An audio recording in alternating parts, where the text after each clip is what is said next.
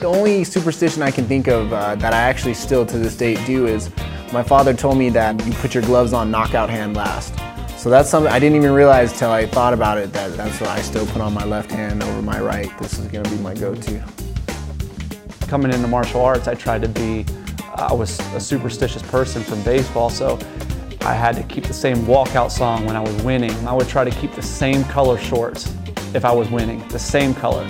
And then if I'd lost that color, it ain't never happening again, you know? I buy the underwear for weigh-ins and I buy my new shoes for weigh-ins, so I always wear my new shoes and my new underwear. I just thought like, oh man, I would be on live TV. I gotta bring the fire with the underwear, you know? I try to get underwear with designs or picture on them, you know, and try to get a big hit off of it, you know? I used the pizza one, so I had some internet crave about that. Like people was like, oh my God, underwear is pizza, it's crazy. I don't want to give myself any reason to not have a good performance. Oh, it's not because of this, it's not because of that, it's not because of that. I don't need any of that. Some big fights that I won, you know, I had a toothpick in. Some big fights that I lost, I didn't have it in, or I did have it in. It's just more of a bad habit, to be honest. Only suspicion I had for a while about weigh-ins was depending on who Dana White or Joseph was looking at weigh-ins, that person's gonna win the fight.